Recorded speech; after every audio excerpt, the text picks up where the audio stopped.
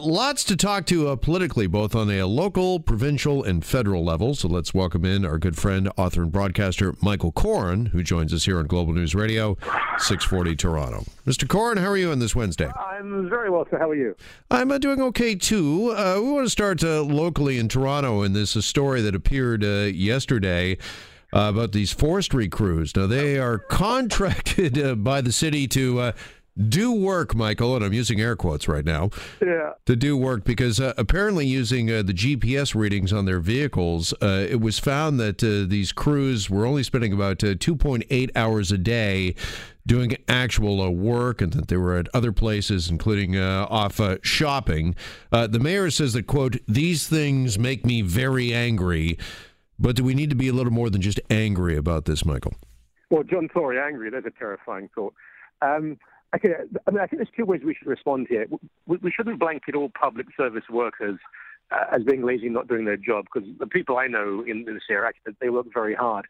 But the abuse here, I mean, it's not funny. It's actually appalling because it's so arrogant and it's so shameless. I mean, they don't even pretend. I can remember doing jobs as a kid where you go through the motions. You know, you're earning money in the vacation. But these guys, they put in an hour or two, and then off they went to do their shopping and buy pizza, and not even having the intelligence to realize that GPS would tell people what they were doing.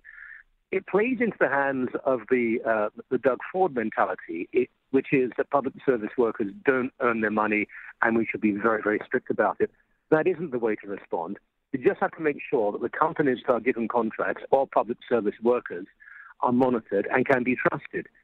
Because in this case, this is a sizable amount of money that people work hard to pay taxes on, and it's been wasted. But it's rather like the homeless person who turns out to be a millionaire who's just taking your money, isn't really homeless. I think this is relatively isolated.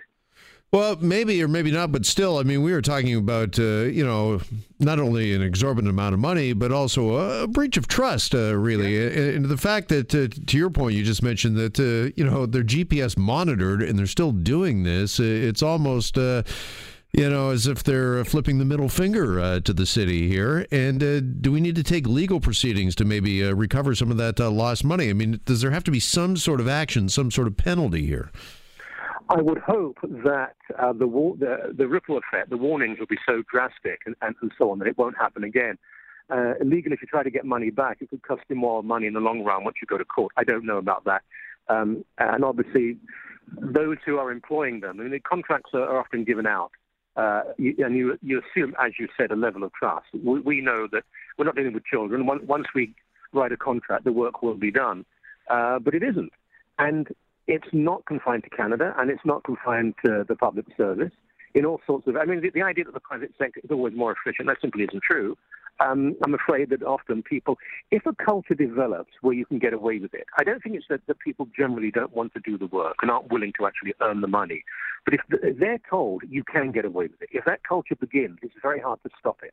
Well, this is it. And it's a verbal warning, and I'm not pleased, I'm angry. Is that really good enough? Is that enough? No. Because, particularly taxpayers, I think, Michael, are tired of hearing that, whether it comes to workers not doing their duties, cost overruns, and time overruns on various projects. We hear this all the time. I mean, such as the St. Lawrence Market or Union Station, and we hear that we're upset about this, but nothing ever gets done, nothing ever changes.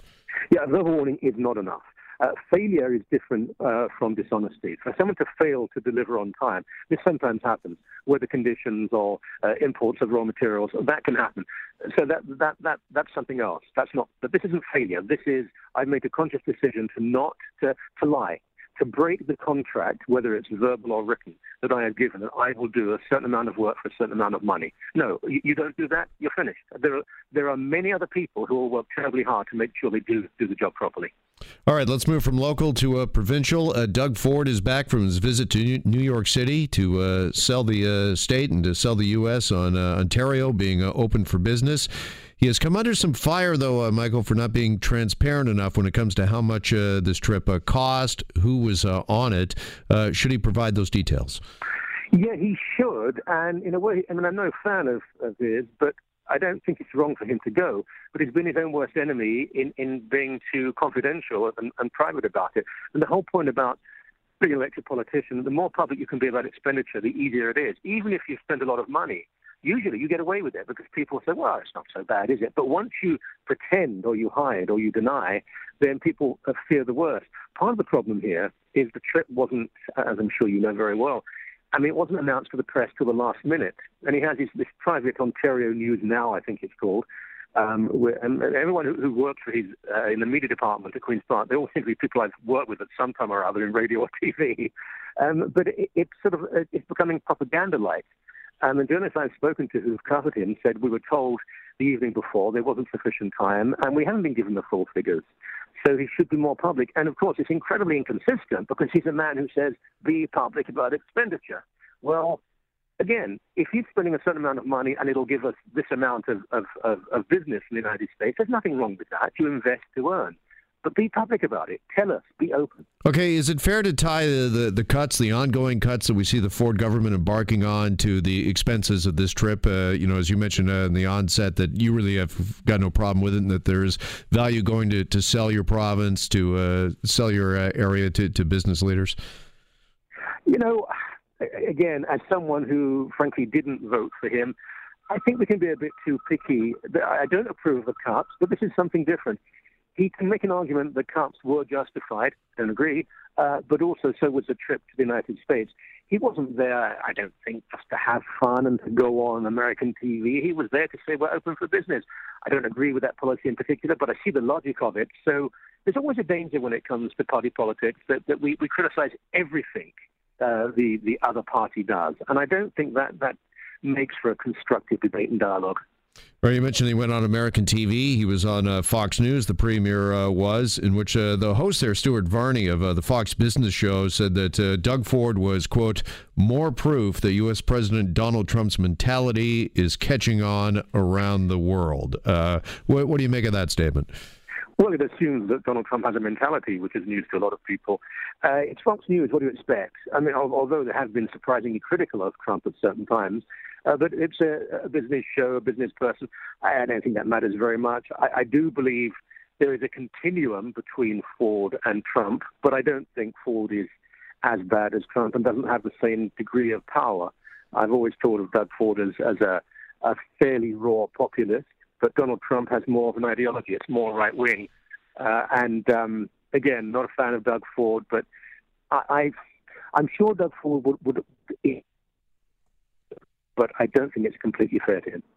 All right, and finally, let's move to the federal level, where I think a lot of folks might be surprised to hear this, Michael, that there was a $3,300 pay increase that took effect April 1st for your MP. So that means their basic salary has jumped to almost $179,000 from $175,000 last year.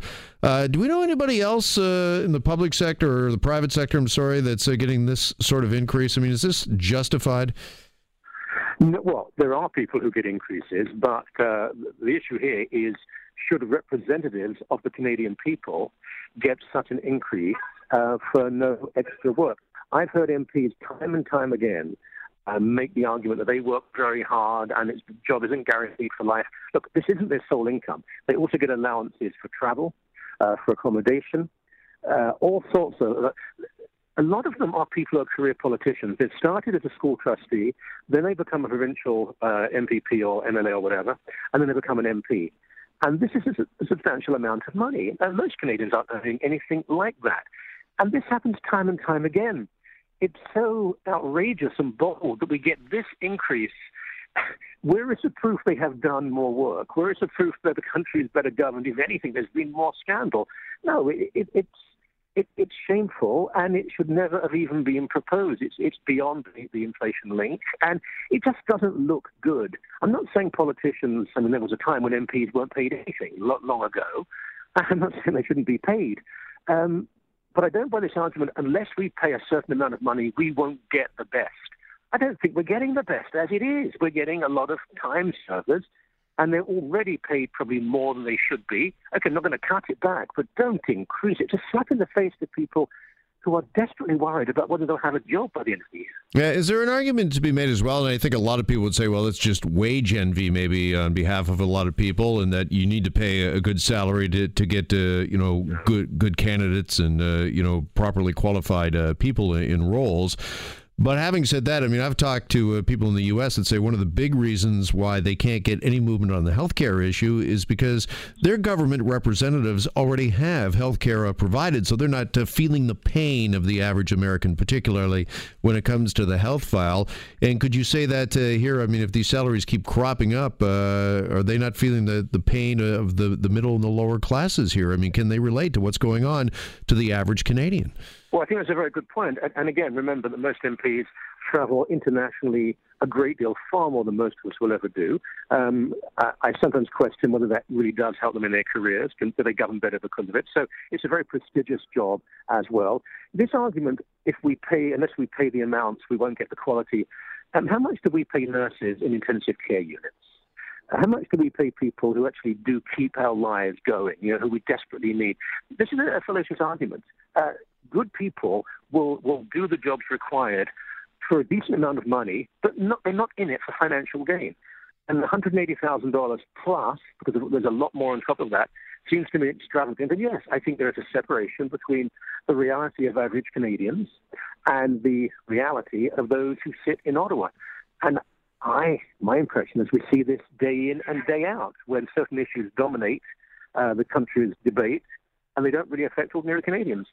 Yeah, just final point on this. Do you think it's fundamentally changed what our government is and who our politicians are? Because it used to be the thought was that government is something you did as a public service. Maybe you've had a fruitful and a good career, and you've had some experience in life, and you want to kind of give back. I mean, is that sort of thought naive here in 2019? Look, I'll say this, and this is going to sound partisan, but I think generally, if you want to just make money, you don't, for example, run as a New Democrat. I think there are certain parties, Green Party, where you believe something. You know you're never going to be in government, you're never going to get at the very top, but you have a belief system.